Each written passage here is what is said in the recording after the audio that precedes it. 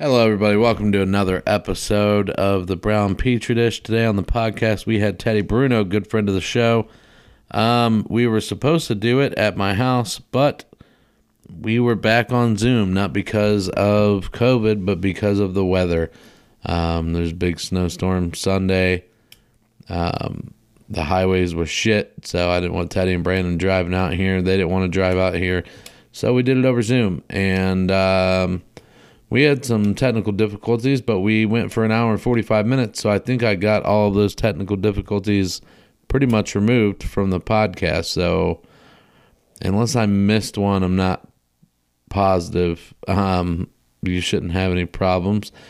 But it was a great episode with Teddy. We always just talk a lot about random shit, so I did cut a lot out. But, you know, he's one of our good buddies, so we just shoot the shit, and it gets way off topic. And it was a really funny, good episode, I thought, whenever I listened back to it.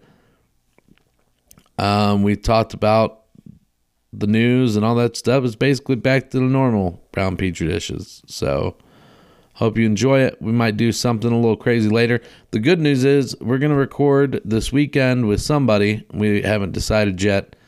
But we'll have cameras in the studio now, so that'll be cool.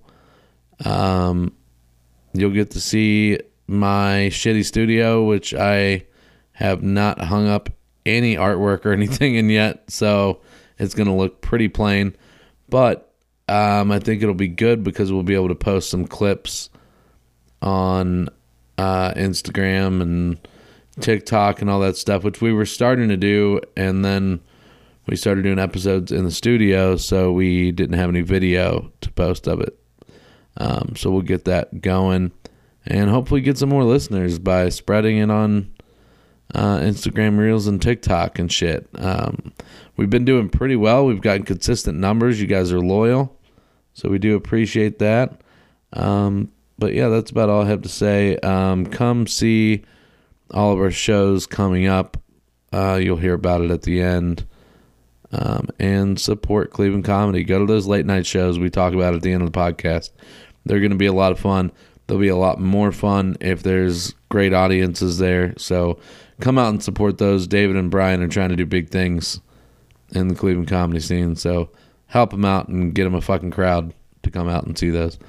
All right, everybody, have a great night. Great week, whatever it is. I don't know. I'm recording this at 11 o'clock at night. So if you don't like me saying have a great night, fuck off.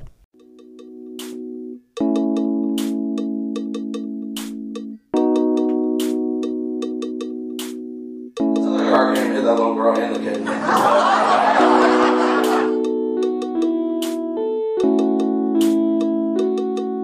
So I said, man, I don't want to talk to you. I don't even want to see you until I get my laptop back.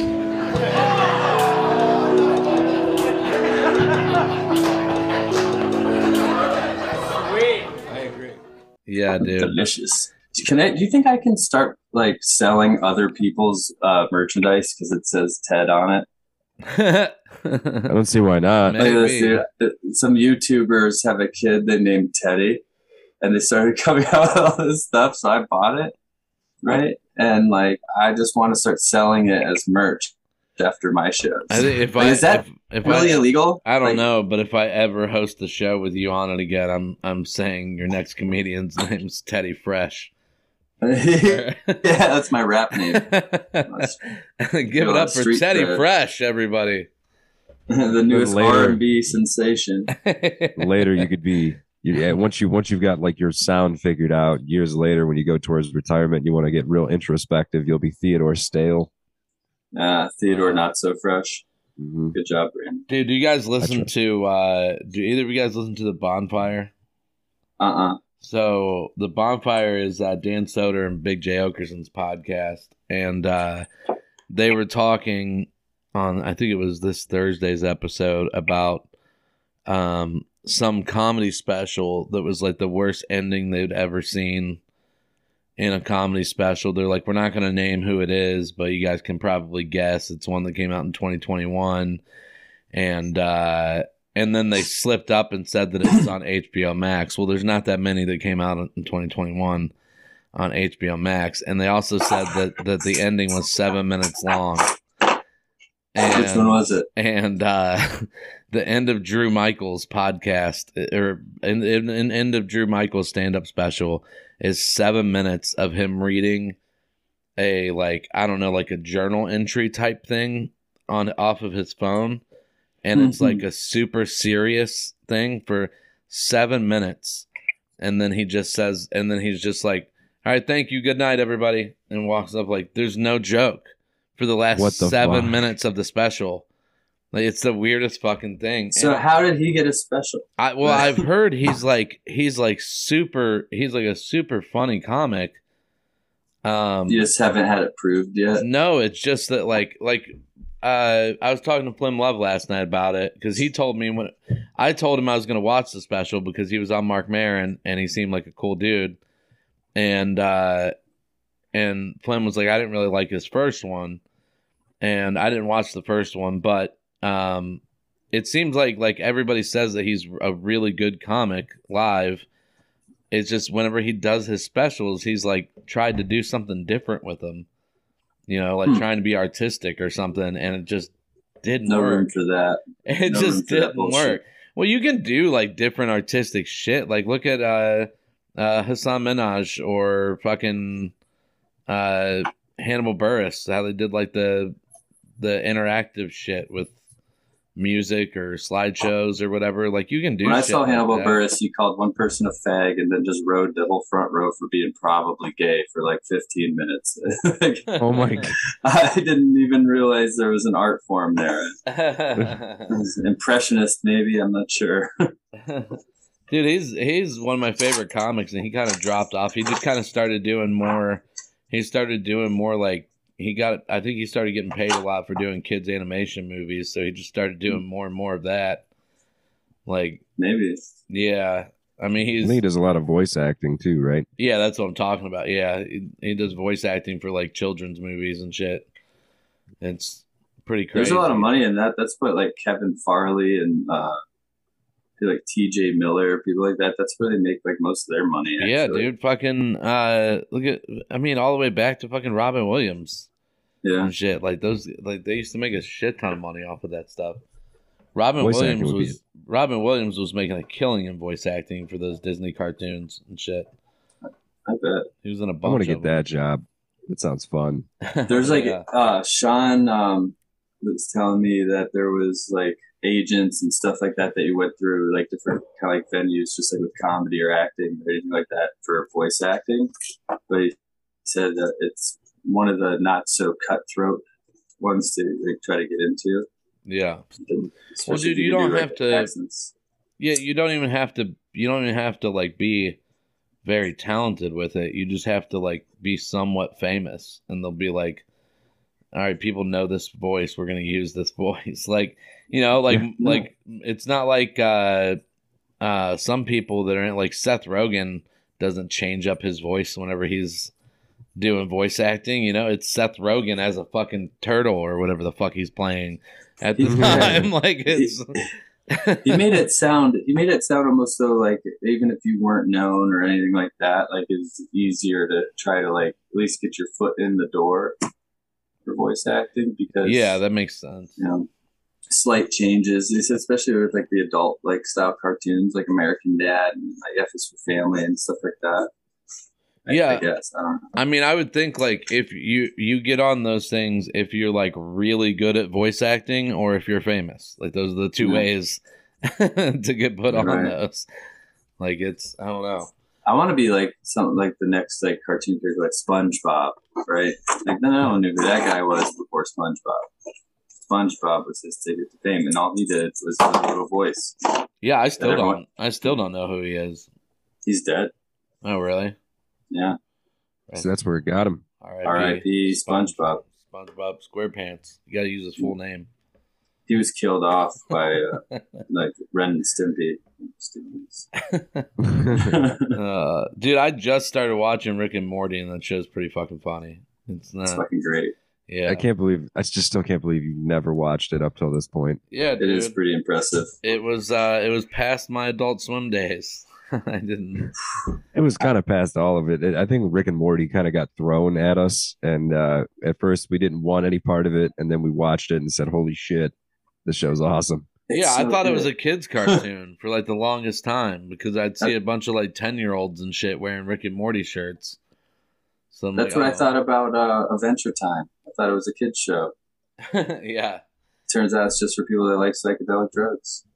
yeah. Yep, There's You guys have no idea what I'm talking about. no, I do. There's I've seen there's one Adventure that's Time. there's one that's way crazier than Adventure Time too.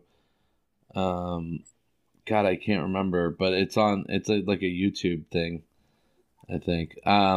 Is it like an adult or like a grown up version of Adventure Time? Maybe that's what it is. I think I know what you're talking I can't remember, but it's like super it gets super violent at times. Like it's Oh, is it Happy Tree Friends? Is that what you're talking about? happy. I do know what that is. Maybe. It's the one with like all the animals and like they all die in horribly gruesome ways. Fantastic show. I love that stuff. But No, but that looks fucking hilarious. Metalocalypse, you guys hip to oh that? yeah, Metalocalypse was dope. It's pretty metal. It's pretty metal. It's one of my favorites. I decided if I grew a mustache, I would have to cut bangs in my hair so I could look like Murderface from that show. It's like a little Dutch boy haircut with a Magnum PI stash. Talk like this. I always like Squizgar. Squizgar was my favorite.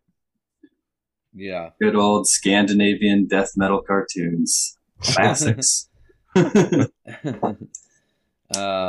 Yeah, dude, Happy Tree Friends is number one on the 10 most violent cartoons. Oh yeah, it has to be. Like I don't see anything else beating it. That's deliberately what they set out to do. Happy Tree Friends. Oh, I haven't watched that forever. I haven't watched anything like since the pandemic started. So it's been like I don't know. I thought it was a year, but someone just told me it's been like 2 years now that I haven't actually really watched anything. You know? It was also So, I've been fucking out. yeah. It was also kind of past my time, but that Super Jail I heard was really funny. oh, my recommendation: I did not like Super Jail. Was not a fan. Really? wrong drugs, not doing the right Yep. kind of drugs. Yep, that was my problem. Watching it sober. You can't do that.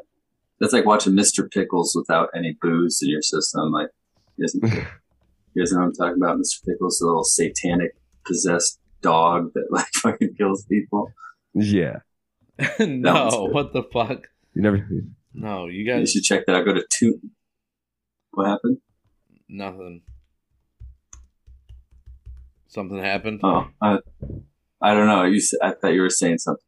Oh, You were no. like, oh shit, I forgot to hit record. Mr. No, I'm recording. Mr. Pickles. What the fuck is this? Oh, it's God's gift to cartoons. I'm gonna have to check Ironically. it out later. Go to if you go to tunenova.com, I think it's still up. It might not be up anymore, but you can watch like every cartoon ever made. Really? Yeah, it's worth it. Oh yeah. I'm asking somebody what was that crazy cartoon you showed me. No man, but I don't know, with the Louis Anderson dying we were talking about, that's how we got into this shit, I think. Probably. He I don't know if I ever really saw much of his stand up, but I know he was really good. I remember seeing him and liking him. But I know him more for his cartoon, which I think was just called Louis, maybe. I can't remember. But and his part in Baskets is phenomenal. I don't know if you guys watch that. Zach Galifianakis' show on FX. It's about Zach Galifianakis' character is named Baskets the Clown, and he's trying to be like a rodeo clown. I have seen that. It's weird as fuck. Yeah, and Martha Kelly plays his like girlfriend type thing or whatever. And then the story is whenever Zach Galifianakis made it with Louis C.K. and Louis asked him like who do you want to play your mother, and he's like, I don't know, it's weird. Whenever I think of my mom in the show, I hear Louis Anderson's voice. And Louis C.K. was like, well, why don't we see if Louis Anderson wants to be your mom? And He does a great job. yeah, it's fucking hilarious, dude. Yeah, So it took good. me a while to even realize like who was that character or that actor was. Like when watching it, I was just like, because I only saw like an episode or a little bit of it, and I was like, man, who the hell is that playing his mom? I was like, Yeah. Teddy's like, she's a babe. yeah, right. I was looking her up on Mr. Skin and shit. I liked Louis Anderson in Coming to America. That was one of my favorite parts of his. Oh, it was called Life with Louie, Life with Louie. the cartoon. It was so I watched it I think it was on Saturday mornings, and I watched it every fucking episode. But it looks like most of them are on. Some of them are on YouTube, or maybe all of them. What would we do without YouTube? But yeah, man, look up some of Louis Anderson's Carson appearances. He was on the Tonight Show with Johnny Carson like fucking 10 times, I think, maybe. Like, damn, I didn't realize he was that old. oh yeah, dude. He was I think he was like 10 years older than like Marin and Louis and all those guys. But yeah, his dad was like super old when he had him. Mm-hmm. His dad was born in like 1903. Damn. Or some shit. Yeah. Yeah. Was his dad Jesus? No, his dad. I'm not big on religion, so His dad was a musician, and I think he had like 14 brothers and sisters or something like that. Like Irish Holy family. shit. yeah, Yeah. yeah.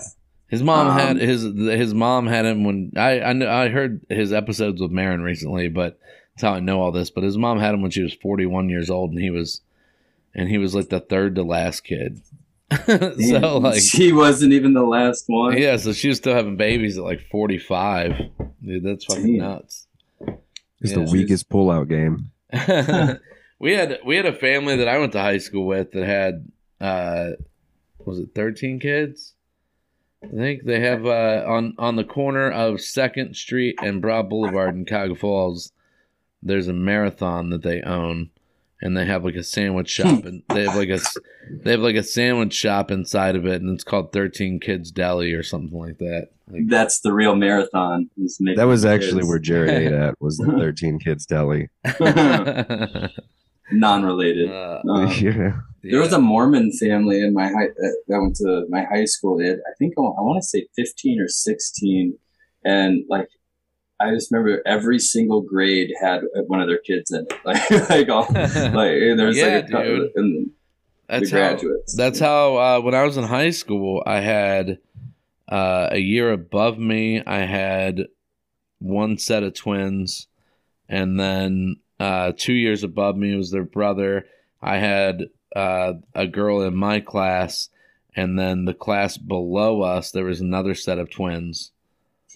So I mean, they had like 7 kids in the high school at one time. Like it was That's fucking crazy. yeah, it was How nuts. do you afford that many kids? That's insane to me. I mean, You have could a you farm at that point? Could you imagine how like cool that would be though to like have that many people that you go to school with that are your brothers and sisters? Like No. oh, I think it would dude. be awful. I feel like he like ran the school. Like like I don't know. Yeah, you probably had shitty Christmases though. You all had to share Yeah. the same toys Yeah, and you stuff. each get a half a gift.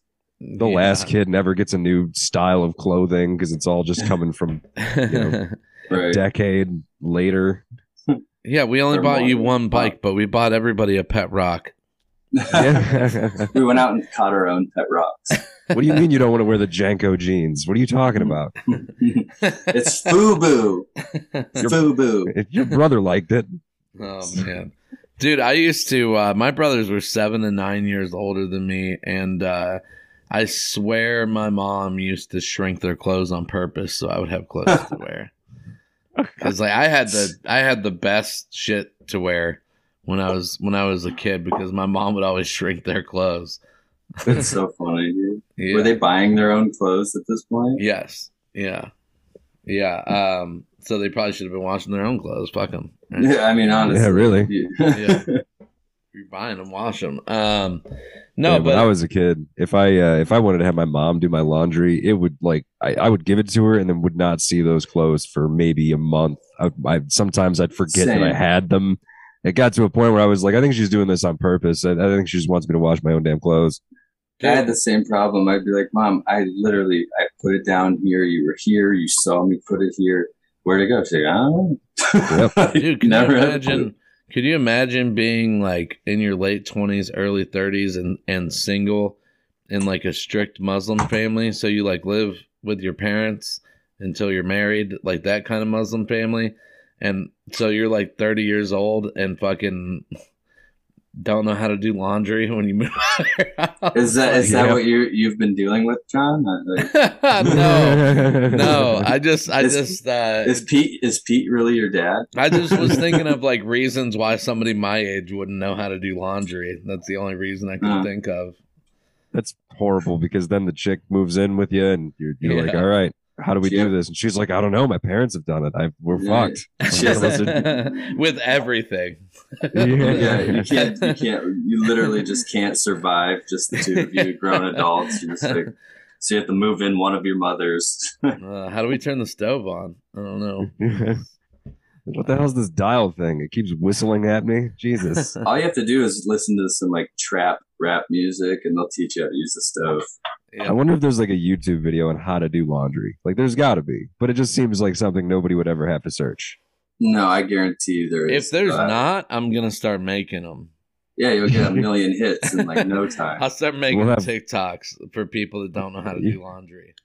We'll have like cooking with Scott, chores with John. It'll be great. We'll just slowly move down the house maintenance. Yeah, and scale. I'm about to make that show now. Like, and if just to rival them. And if you've only seen your parents do laundry, they don't know that the detergent we use now is color safe, so you don't have to separate your colors. It's fine. Right.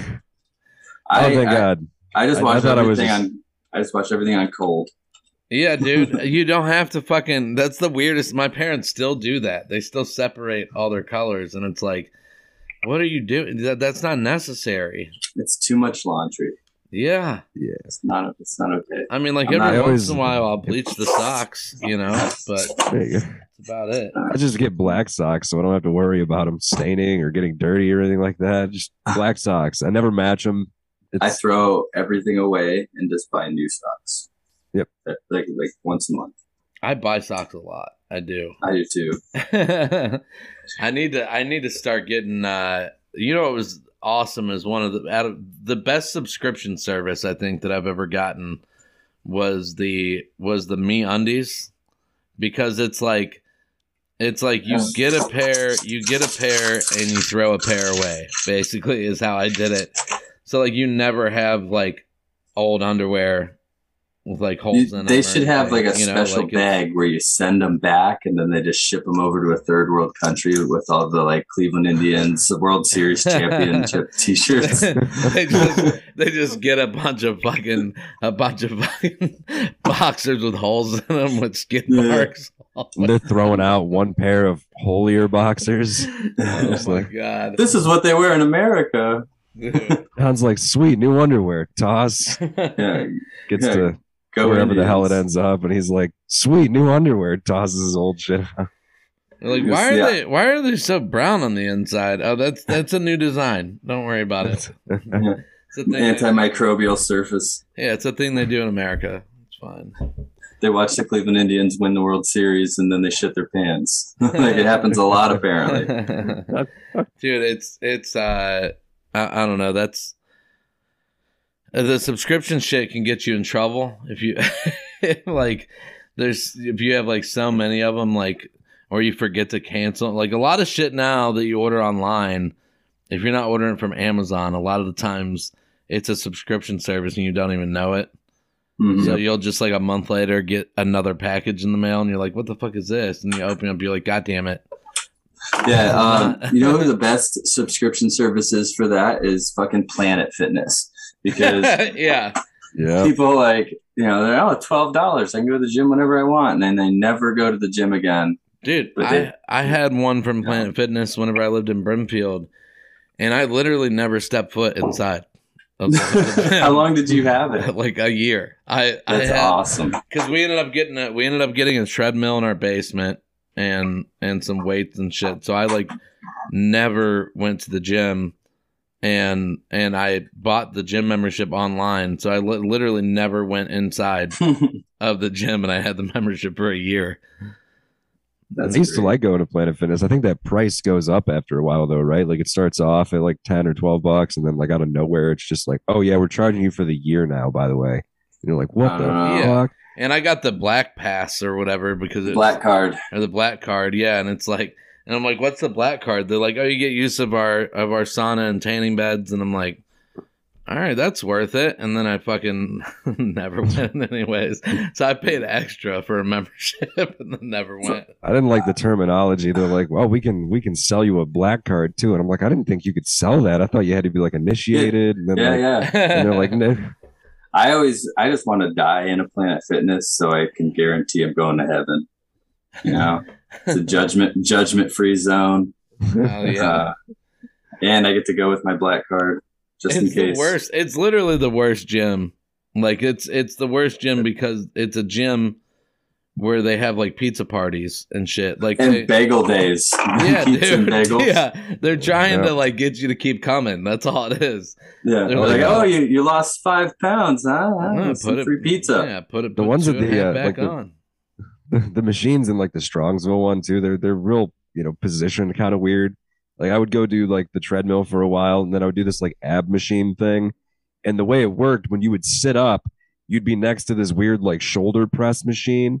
You'd have someone's like chest right in front of your face, and it made it really awkward. I mean, there were times I wanted to use the ab machine, and I'd be like, hey, miss, is it cool if I use this machine? Are you all right with that? Hold on, I gotta check with my girlfriend real quick if I can use this machine. She's like, yeah, no, it's totally fine. And it's just, you're making awkward eye contact and everything. I didn't need it. It was not for me. Dude, the old Nat, at the old Natatorium in Cog Falls, had a co-ed sauna, which was cool. Mm-hmm.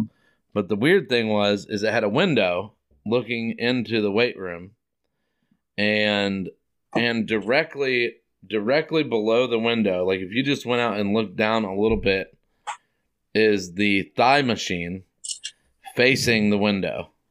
So like it's like you look out the window and you just see women like going like this with their thighs the whole time. And that seems like something and it's like, dude, somebody did this. Like somebody put this here. Yeah, somebody put this here on purpose, and that's fucked up.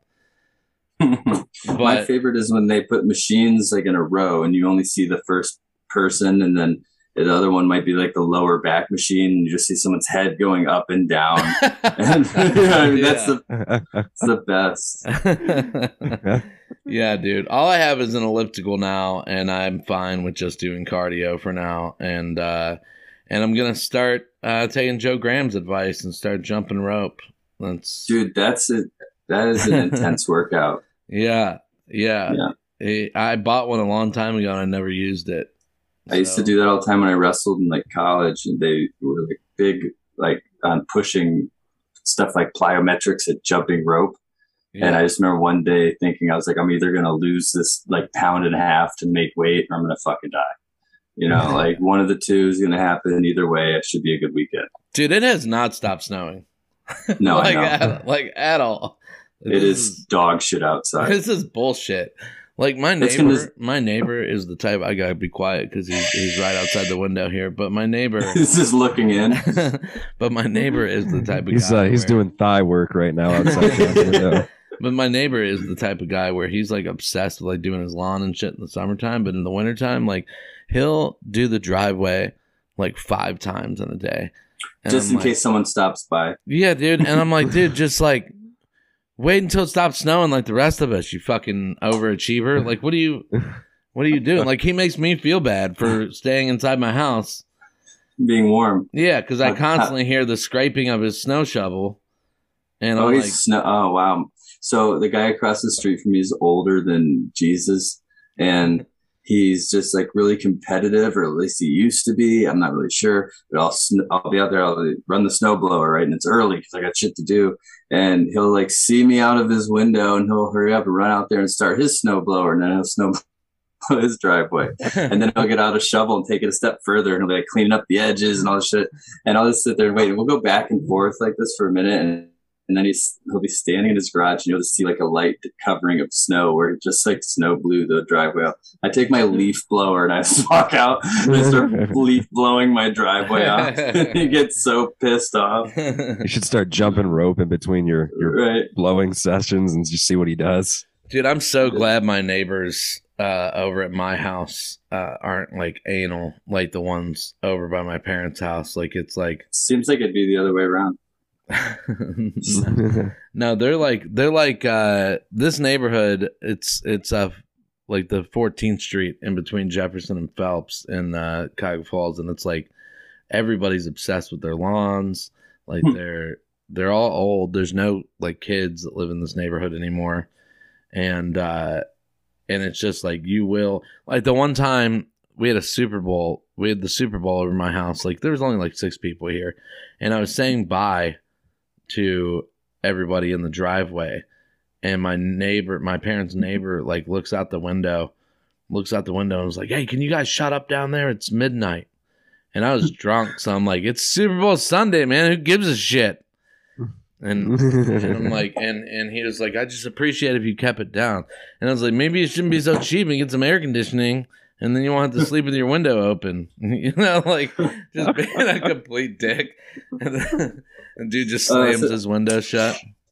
My next door neighbor, like right next to us, I guess her son and his wife live next, like in the house next to her, and they moved her in this one.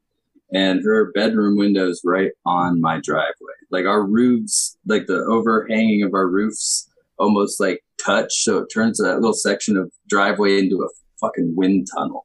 And it like snow piles up right there really high. And every time I got to do the driveway or whatever, it's either like someone's got to leave and be at work by like 6:30 or 7. So it's early in the morning, and this bitch hates my guts. Like I did rip the muffler off the snowblower, so it's really loud. But I just make sure I focus all my attention right under her window right there. And the one time she tried to open her window to yell at me, and I got this like crank to like spin the snow chute like either way, I fucking filled her house, her bedroom window with snow so bad on accident. These are the only days I really appreciate living in an apartment and not having to do any of that shit. So far, it's been great. The downside, one of my neighbors has this kid, and I swear to God, this kid does nothing but cry. It is rare to see this kid not crying and screaming. I think he's hitting the kid. I mean, I don't know. It's hard to tell, but like he could easily get away with it if he's not, because you'll never know the difference. Yeah. Well, I mean, if he's not hitting him, you should definitely start hitting him harder. That's all I'm saying. Like, I don't know what the hell's up with that kid. Toughen him up a little bit. Yeah. Speaking of hitting your children, we'll get into some news about all right. Russia bullying Ukraine. I got this clip for Brandon because it's his news. It's his cougar crush here. This is from BBC. Well, tensions are rising over a possible invasion of Ukraine as the British government says it's uncovered a plot by Moscow to install a pro-Russian leader in Kiev. The UK named former Ukrainian MP Yevhen Murayev as alleged Russian candidate. Well, Mr. Murayev has dismissed the allegation and responded by saying Ukraine needs new leaders and saying people should stop dividing Ukrainians into pro-Russian and pro-Western camps. Well, meanwhile, Moscow has accused the UK of spreading disinformation. Russia has sent tens of thousands of troops to the Ukrainian border in recent months, and Britain's Deputy Prime Minister says Russia will face severe economic sanctions if it installs a puppet regime in Ukraine. Well, here's our diplomatic correspondent, Paul Adams. American weapons arriving in Ukraine, 90 tons of what Washington calls lethal aid. Others, including Britain, also sending supplies. Hardly enough to defeat an invading Russian army, but the message to Moscow is clear. If you do this, it'll come at a price. But now the Foreign Office says it's seen signs of a Russian plan to install a puppet government in Kiev after an invasion. Washington made similar claims on Thursday. Pro-Russian politicians, they say, in contact with Russian intelligence officers involved in planning an attack. Well, it's totally unacceptable, contrary to international law. The international community as a whole needs to step up to the plate. So one of the things you're seeing, and the Foreign Secretary, I think, is doing a very good job of this, is making it clear what's at stake so other countries come and support. The reality But is that what you're expecting to happen, an invasion? I think there's a very significant risk of it. The Foreign Office says this man, former MP Yevhen Murayev, is being considered as a future leader by the Kremlin. He's denied it. 4 others named are thought to be in Moscow. It's not clear what, if any, role they could realistically play. The Foreign Office has released very few details. The Kremlin says it's all propaganda. But Russia's build-up goes on. Fighter jets now flying to locations in Belarus, north of Ukraine. Moscow says they'll be carrying out joint drills. But diplomacy also continues. Friday's meeting in Geneva settled nothing, but the US Secretary of State Antony Blinken has promised a written reply within days to Russia's expansive demands. Further talks could follow. British ministers are expected to travel to European capitals in the coming days. The Defence Secretary Ben Wallace likely to visit Moscow. Downing Street says it plans to ramp up pressure on Russia. Sanctions being discussed among allies, the government says, would pierce the heart of the Russian economy. Paul Adams, BBC News. Dude, I gotta say, I might start watching BBC News because they make some really ominous shit sound pretty pleasant. You know, I mean, it's always those accents, man. Like, I can't fear anything when I hear those accents. Like it always makes me feel like whatever I got going on just ain't shit. Like it's not scary at all. Yeah, they're like World War III could be starting, but the way they say it is like, oh, it's fine, guys. It's that or NPR. Also, Bono has a concert coming up next week. Yeah. Like, wow, you should have started with that one. You should try BBC Al Jazeera. It's pretty good. Good stuff. Same exact thing. Is that one Sounds channel? like a drink. What's that? Is that like a combined channel they have? Yeah, they have a big BBC Al Jazeera, BBC UK, BBC. Oh, I thought Al Jazeera was like its own news thing. No, BBC Al Jazeera, it's like the same non-biased news, but from that part of the world, more or less. So, like, if we're fighting over there, which we normally are, it's really funny to watch because you'll see the American news be like, 87 U.S. soldiers were injured in a bombing attack last night. And then BBC Al Jazeera be like, virtually nobody was injured. They were firecrackers shot by children. It's so fun. Oh, yeah, that's weird. Yeah, it says in January, this is old. I don't know how I didn't know this. In January 2003, the BBC announced that it had signed an agreement with Al Jazeera for sharing facilities and information, including news footage. So, yeah, it's pretty good. It's the same British like newscasters. Yeah, that's too. weird because they used to. Al Jazeera was like the news in the Middle East. Like it wasn't like. So at one point they combined. I didn't know that. Yeah, that's where I get all my news from. That or the Taliban, either or. Accurate reporting here. I would like to see their news. It would be funny. Oh yeah. Yeah, they just jihadist today. we've talked about it plenty of times, but it is super fucked up what we did over 20 years was like gave the Afghan people like a taste of normal life, like Western life, and then just left and had them go. Like there's people that were like 20 years old who had never lived under Taliban rule, who are now living under Taliban rule again. That's fucking crazy. Right. Like it is nuts. But what are you gonna do? I mean, they're becoming progressive eventually. You know, they're considering letting women go to school. They'll get there eventually, but not yet.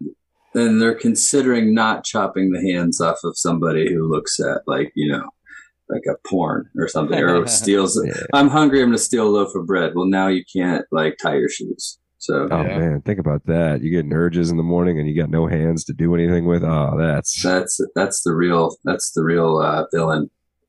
Yeah, I bet that guy is really good with ladies. You guys want to hear Mitch McConnell say something racist? This is woo. This is from ABC News. Mitch McConnell got in some trouble this week. But after tonight's Senate vote, Republican Minority Leader Mitch McConnell of Kentucky made these controversial remarks to reporters, seemingly making a distinction between black voters and Americans. Well, the concern is misplaced because if you look at the statistics, African American voters are voting in just as high a percentage as Americans. Tonight, that clip is blowing up on social media. Hello, I'm Mark Brown. Get more great ABC7 content by clicking the subscribe. How much could you possibly fuck up in a press conference? I mean, I don't like Mitch McConnell or his turkey neck, you know? Yeah. I don't know how he's still among the living people in America. But damn. Yeah, black people vote at the same rate as Americans. Like, what the fuck? Yeah. And then he apologized for it. He like released a statement, but also fucked up in the apology. So then he had to make another apology for it. Like now, if only Hispanics could keep up with Americans too. You know? We got one more news clip, and then we'll get to your comedian. This is about a Republican member of the Senate. There's a lot of political stuff this week. Sorry, guys. Republican member of the Senate who is talking about how good the infrastructure bill is to her constituents. We talk a lot about how we are in unprecedented political times on this show, but some aspects of our current politics are as reliable and as shameless as ever. Here, for example, is a statement from Republican Iowa Congresswoman Ashley Hinson. Quote, "This landmark investment will be game-changing for Iowans and communities along the Mississippi River." She's talking about an $829 million federal investment from President Biden's bipartisan infrastructure package that passed late last year, an investment that benefits her district. She goes on, "That's why I helped lead a bipartisan group of my colleagues in urging the administration to prioritize funding for these essential upgrades." There is just one problem with this statement. Republican Congresswoman Ashley Hinton, you will be shocked to hear, voted against the bipartisan infrastructure package. In fact, she was loudly, proudly against it. This is another one of her press releases a few days after that bill passed in November. It calls the bill the biggest leap towards socialism this nation has ever seen. Quote, "It takes the Marxist ideology that once only existed in textbooks and makes it law in the United States." So which one is it, Congresswoman? Is this bill Marxism come to life or a game-changing investment for Iowans? This week, Republican Congresswoman Kay Granger of Texas put out a statement praising a $403 million federal investment in her district, made possible because of the bipartisan infrastructure bill. She called it a great day for Fort Worth and says the investment will make Fort Worth safer and stronger. And she also voted against the bill. In fact, on the day it passed, Granger put out a press release calling it a so-called infrastructure bill that was radical spending on a liberal wish list. Now, these members of Congress aren't the first or only examples of Republicans taking credit for stuff from the bipartisan infrastructure package they voted against. Alabama Congressman Gary Palmer was in fact first. He took credit for the chunk of the bill that would benefit his home state the day Biden signed it, literally 10 days after he had just voted against it. And now, as we start to see the projects in the bill go from lines of text to actual broken ground and construction, get ready to see a lot more of this hypocrisy. And so the next time you see a congressperson taking credit for a big piece of infrastructure near you, especially if they're a Republican, it might be wise to just double check how they voted. I'm just saying. That's insane.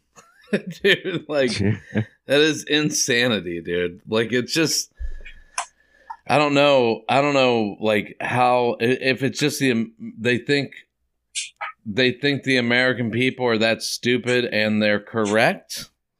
I mean, the African American voters were in on it too. Don't leave them out like Mitch McConnell did.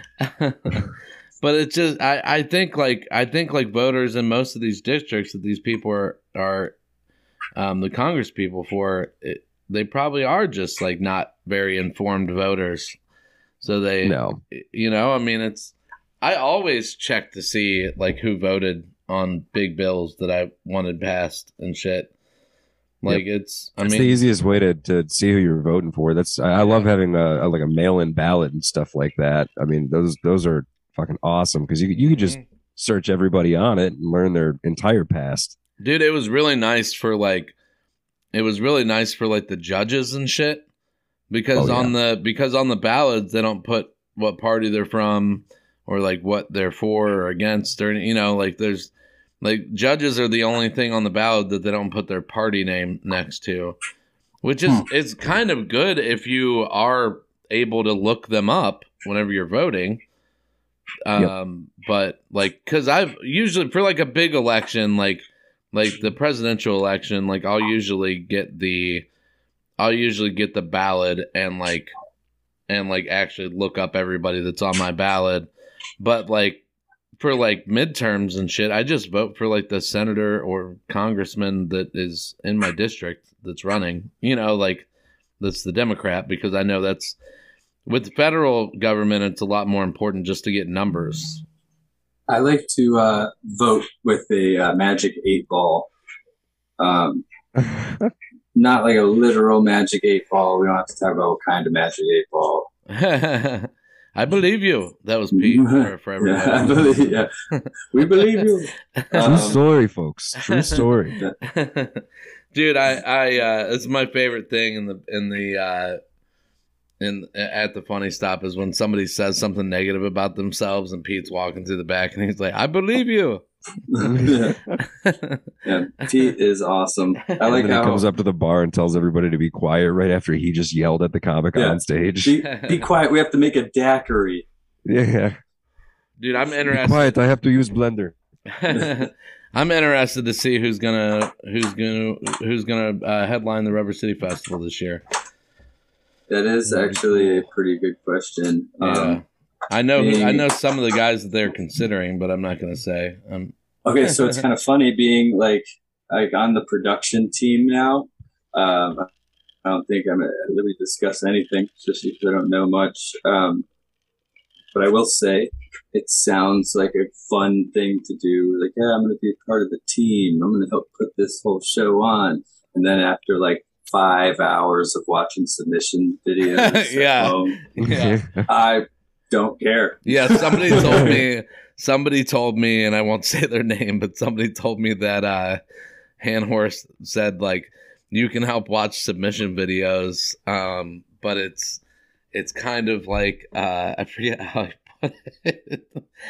And, basically it is just like 12 hours of watching tape, but it sucks. It's terrible. Yeah. You're like, why don't you want to go to the open mic? And I'm like, I live in one now. Like, oh yeah, he said I could help rate submission videos, but it's like being at Funny Stop on a Wednesday night, but for 12 hours, and you have to pay attention. Pretty much exactly like being at Funny Stop. Oh man, dude. I try, like if somebody new at Funny Stop is there, I'll go out into the room and watch them, because I go there like one Wednesday a month at least. Mm-hmm. But like, or like if I haven't seen somebody in a long time and want to see if they're making progress, like I'll go out and watch them for a second. But like I can't sit there and watch everybody, dude. It's like, it depends if they have new material or not. Like if I'm watching them go up there and do like the same shit they do every week, I can't pay attention to that anymore. It's impossible for me. But I try to be supportive and pay attention because, I want everyone to be supportive and pay attention when I'm up there, and you treat others the way you want to be treated and stuff. Well, if you're at open mics with me, get ready to hear the same material for the next fucking 3 months, because I'm working out a new 10 minutes. So I like literally, I'll just like, I don't know how to explain it. It's almost like a Pez dispenser, right? Like I kick like, some jokes out, and then they just stay there, and they maybe change, maybe they don't. I don't think I ever say the same thing twice anyway. And then I just like, I'll add one in, or I'll add another one. I'll just like sprinkle in a little bit and see what happens with it. If there's anything there, maybe I'll try. Yeah. Other than that, I have three jokes that haven't left my set in like a year and a half. So yeah, I was real happy with my set last night at Hatfields. I was able to throw my new religious joke that I did at 51st Jokes in there, and it fucking worked, and I was happy. I felt so good because I was like, because I threw it in like in between. I threw it like my fucking motorized cart joke and my dog joke that I usually do back to back. I threw it in between those, and it fucking worked like that, and it made me so happy. That's a good spot for it. Yeah, it was a really, really good set to do 10 minutes at a packed house last night, and that place, anytime I've done that place, it's always been super sad because it's been on Thursdays and there's nobody there. And it was crazy to see it with 80 fucking people there. Like, yeah, dude, that place, that's what I think we were talking about that on, was it Friday night at the Funny Stop? Like, that place used to get, like, full as shit for everything they did there. It made it so much fun, especially for, like, the roast battles and stuff. Yeah. Like, with that many people, it was great. It's just further away from a lot of stuff than... Like, it's 15 minutes from everything, basically. It's like the closest show to me, to be honest. Yeah, it's a little further for me than, like, I don't know. It might be the same amount of time as, like, Lakewood and shit, but... Well, it's actually closer than Lakewood. Is it? So, yeah, because, like, if I go to Lakewood, it's, like... So I'm like 10 minutes from LBT, 5 minutes from Hatfield. Yeah. Like I pass like the same route I would take to go to like LBT or something. Like it's probably, I don't know, at least it's closer for sure. Yeah. Well, we sound like Californians right now talking about distance between places or time between time driving.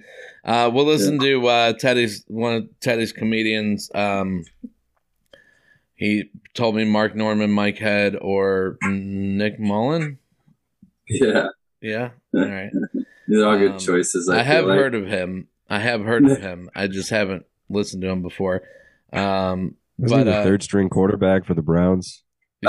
He's also the founder of Cumtown, which is wonderful. It's very PC, very polite podcast that's out there right now. Sounds like it. Yeah. So I just picked Mark Norman because he's the easiest. Damn it. I knew he was going. Well, he's the easiest person to find clips of, and I mean his whole special's on YouTube. So I just figured we'd listen to a little bit of his YouTube special, Out to Lunch.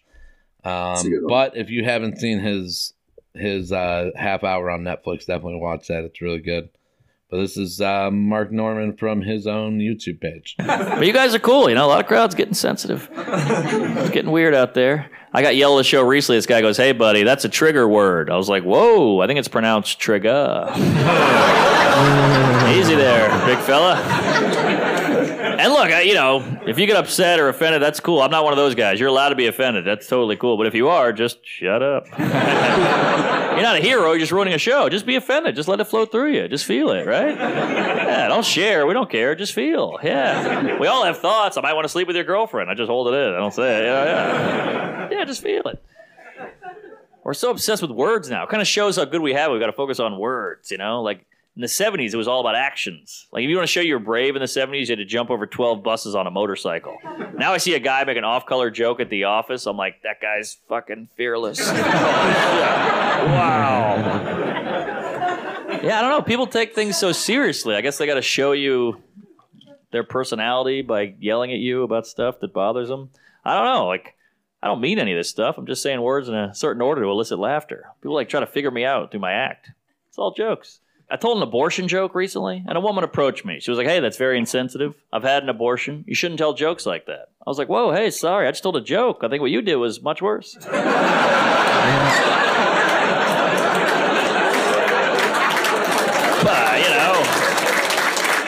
either way, I'll see you at home later, honey. And again, all jokes. I love abortions. I paid for 2 last week. I'm a fan, right? You remember? Come on. It's all jokes. A friend of mine, she works at Planned Parenthood. She loves that joke. And I was like, I might have to get rid of it. People don't like it. She's like, no, you got to keep it. I was like, I might get rid of it. She's like, no, you got to keep it. I was like, I might get rid of it. She's like, no, you got to keep it. I was like, I might get rid of it. I was like, don't tell me what to do with my body of work. She's like, every joke's a miracle. But I don't want to upset anybody, you know? Oh, jeez. I don't want to upset. That's not my intention, you know. I'm upsetting people on accident now. I was at a Starbucks recently. This guy handed my coffee. I went, hey, thanks, Chief. This guy goes, ooh. Don't say Chief. It's offensive to Native Americans. I was like, how is that offensive? He goes, whoa, don't say how. Come on. How'd we get here? Weird times. Taking words away, you know, I get it. You know, words hurt people. I get it, you know. But here's the thing. We're kind of like a weird word prohibition. Can't say this, can't say that. That's why I feel like every now and then we should all go to a politically incorrect speakeasy. Just somewhere we can all go to say horrible stuff and nobody cares. You got no hate in your heart. You don't want to hurt anybody. But if you can't say it there, give us a place you can. Right? You go down some creaky stairs. You bang on a big steel door. The guy's like, what's the password? Retarded. Get in here! All right. It's like the 90s again, you know? Because offensive words, they're like alcohol. Sure, you can abuse it. Sure, you can hurt people. If you do it responsibly, it's a good time, yeah? Just don't do it at work. Don't do it around kids, but go home, close the door, take the edge off. Ah, midget. Right? I don't want to say little people. That's like drinking an O'Doul's. But of course, I get it. I just, you know, find it funny. I get it. But here's the problem. We forget that no one's politically correct up here. We're all animals. You know, we're all seeing the same thing. We're all thinking the same thing. No one's PC in their brain. That's just a filter you put on when you talk so you seem nice. Like, no one sees a hot girl bend over and thinks, look at that independent woman. I'd like to treat her equally. No, we're sick, men and women. We're gross. But look where it's all gotten us. Doesn't it feel like the whole country's pent up? Feels everybody's angry right now. We got white supremacists, protests, hate groups. It's weird you're allowed to be hateful in America as long as you're not specific. Isn't that weird? And if you're like, I hate Mexican people, everybody's like, oh my God, what a bigot, prejudice. But if you're like, I hate people, everybody's like, fucking right. Isn't that worse? People are angry now, man. I had one of those White Lives Matter rallies go by my house the other day. I freaked out. Then I realized, it's just a half marathon. The fasting mimicking diet is... Oh, man. Dude. I wanted to play that because we've all been funny stop many times for headliners who do the like road hacky cancel culture shit, and that's what it would sound like if they were a good comedian. That's no, it's not that they're a bad comedian, but I think a lot of those guys are trying to play to their fan base that comes to see them. And they just don't know how to do it in a way that's not going to piss other people off. And Mark Normand is one of the best comedians in the industry and figured out how to do that. I mean, that's by making it obvious that it's a joke. Yeah. I mean, as long as they know you're joking and you're not, it's not hate speech at that point. So, and it's still clever. I mean, the way he wrote it is clever enough to the point where you're like, okay, there's some effort behind a joke about something that he may or may not actually feel that way about. But either way, the effort's what makes it a good joke. Yeah. It's like Shane Gillis does that with his YouTube special whenever he's talking about him and his dad. And he's like, yeah, we don't give a shit about the environment, dude. He's like, we go fishing, we don't even eat the fish. We just, and he like takes the fish off and acts like he's throwing it on the ground and stomping on it. And it's like, it's obviously a joke, but it's so sarcastic that, you know. Yeah. Right. I love that shit. I like that style. Like Mark Normand's style of jokes is just, it's awesome. Like I love the shortness, the clean, like it's crispy. You know what I mean? It's just, it flows. It's good. I didn't realize how much. Like there's certain things I do where I'm emulating comics that I watch, and I didn't realize how much of what I do is Mark Normand-ish. Like he's like a classic comedian, though. Yeah, I guess. Yeah. You know, but like I have a tendency to say after a punchline. Like I don't know You gotta stop that. That's a Norman thing that I that I have to stop doing. I just started recently not doing the whole like this is an obvious pause waiting for you to laugh thing or a cue. You know what I mean? I'll just like stop talking. It's kind of like. Yeah. You know what I mean? And it normally works better. I mean, people know it's a joke. They just don't know if you're going to start talking again when they're trying to laugh. Yeah. That's one thing the last 3 sets I've done, I've been concentrating more on like slowing down, letting the jokes marinate a little bit more. You know, like I think I was trying to squeeze all of my guest sets and all of my tapes that I was trying to get for Funny Stop. I realized it because I did get a good tape from New Year's Eve, and it was whenever I was doing more time, so I wasn't like rushing. Yeah, that's basically like whenever I've been trying to get a good submission tape for like months, and I realized what it was is that I was trying to fit 5 minutes I was trying to fit like 6 minutes into 5 minutes, and I needed to slow down and take a couple jokes out. I've been trying to fit 25 minutes into 5 minutes for like years. Yeah. Like every time I'm at the Funny Stop, I'm like, like, how many jokes can I squeeze in before someone gets pissed off? Yeah. I mean, I like the Louis C.K. Idea on folding the sword over and over, like he talks about, where you take a 10-minute set and turn it into a fantastic 5. But I can see how that's double-sided too, though, where you might like the sword. Yep. Yeah. Well, actually, katana's not double-sided, I don't think. I didn't know we were talking about that sword. Yeah, I think isn't that the only one they fold over? I don't know. I don't know anything about sword making. I'm pretty sure it was a katana specifically he was talking about, but no, I'm no blacksmith, Brandon. But I'll tell you what. But yeah, I have no clue. my normal set that I thought was 5 minutes that I've been doing pretty much anytime I got a 5-minute set at a place that I cared about. I realized that like I was doing the vaccine joke that I do, and then following it with the weighted blanket joke and going all the way into my like 3-part closer. And I realized when I watched my New Year's Eve tape that just the weighted blanket joke and the 3-part closer is 5 minutes. And I was squeezing a whole nother like 1.5-minute long joke in front of that and trying to make it 5 minutes. And it goes a lot better. Like, yeah, I was still getting laughs. Like, I mean, I was still getting big laughs, but it was like I was stepping on them sometimes. Yeah. I feel like. Yeah, like trying to squeeze it all in there and miss out on it. Yeah, you don't have to work as hard. It's like, amen, brother. Like you really don't. I was overworking myself on stage for no reason. We're comedians. None of us want to work hard. It is work though. I mean, it is like it's like mental work, at least. Like, yeah, like it's time consuming. It's very time consuming to go to a lot of shows and hang out at the proper places, and there's a lot to it. I think people don't realize how much there is to it. Yeah, and you have to like see people and interact with people. Yep, and like just generally and overall, like I don't like people that much. Yeah, yep. Like I'm not gonna lie. Like, message to the audience members: there's maybe 3% of you I can tolerate 1-to-1.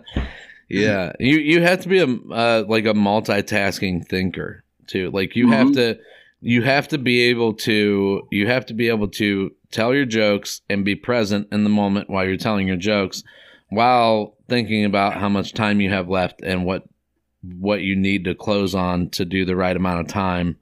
Like shit like that. Like you're thinking about time and what joke you're going to do next while you're doing a joke. And that's just insane to me, because like it seems like such like complicated thought, but you just do it instinctively. Like and then you have to like keep your ears open for the crowd member that gasps at the wrong point in time, so you can make fun of them for whatever you're talking about. Yeah. Yep. You know? Yeah. Anything that steals your attention away, you have to point it out right away, because we're selfish. Sometimes I wonder if all of us would be like a million times better if standard practice with comedy was to have a teleprompter and you just already had everything written out for you. You didn't have to remember it. I would fail miserably. I can't read, so it was first thing first. I'd be out.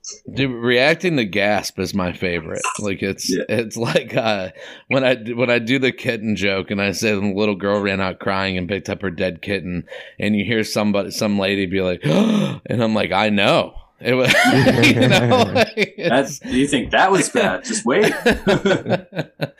It's so fucking great, dude. Yeah. We'll talk about what Teddy's doing here in a minute. But I wanted to mention something first that is going on in the Cleveland comedy scene. That's like a pretty big deal, I think. And that is we're going to have a late night show on Saturdays now. That's going to be like a pop-up show at, I think, 4 different locations. It's called the Secret Society Comedy Show.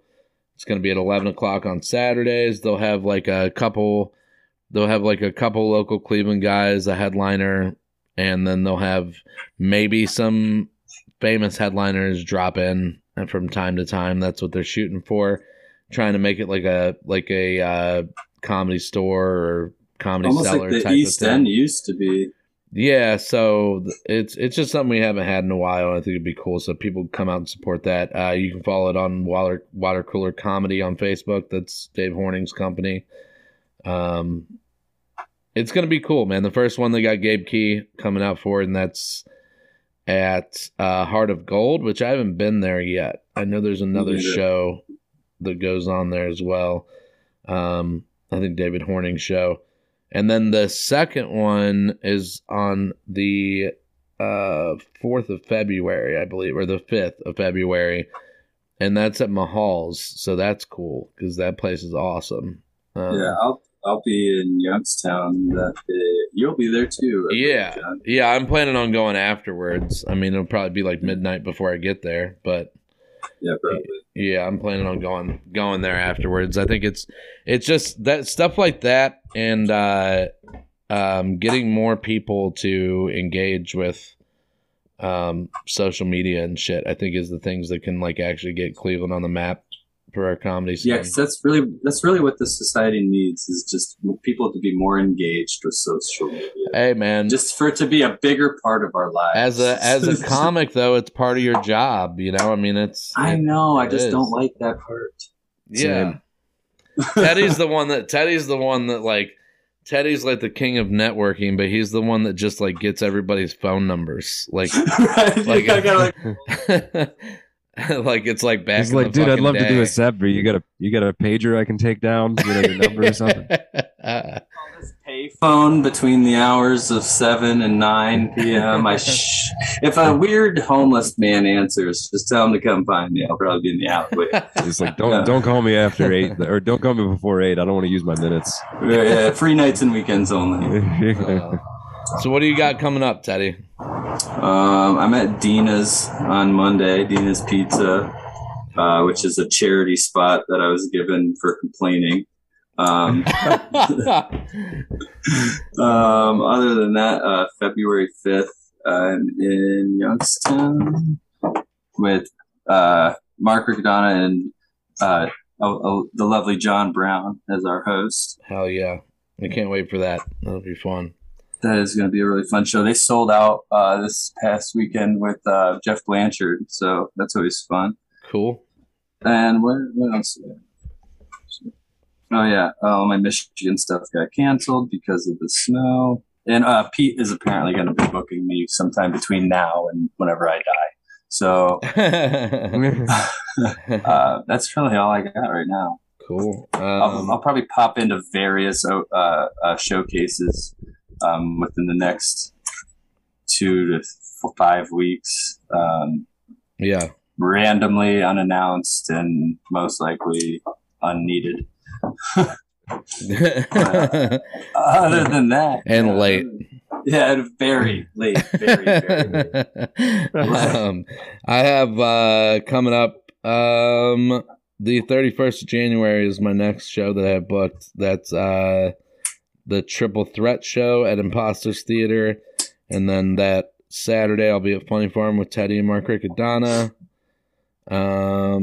And then the week of the second week in February, I'll be doing the One More Joke thing at Judd's Tavern, and then I'll be featuring Funny Stop for Matt Fulcheron. That's February 11th and 12th, and Joe Briggs is hosting those, so should be a good time. That's gonna be an awesome show. Yeah, it should be a great time. You can follow me at John Brown Comedy. Brandon?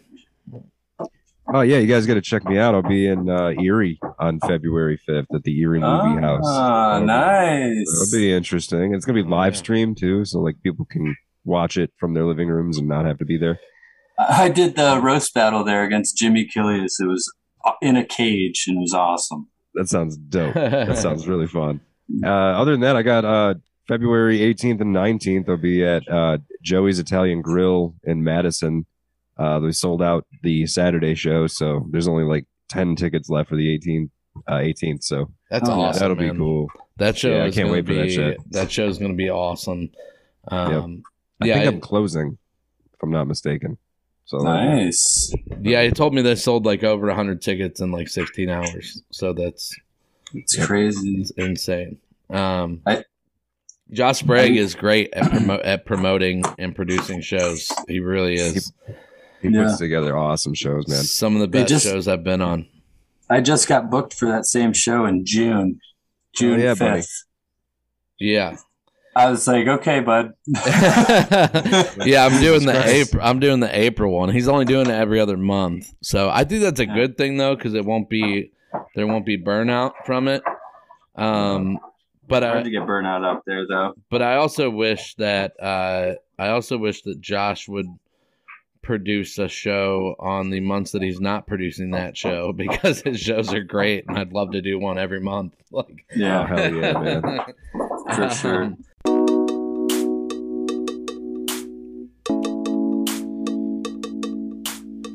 Brown Petri Dish is created by John Brown and Brandon Petrie. Logo designed by Brian Gallagher. Music by Jared Bailey. Audio version of the podcast is produced and edited by John Brown. Video YouTube version produced and edited by Harrison Poole.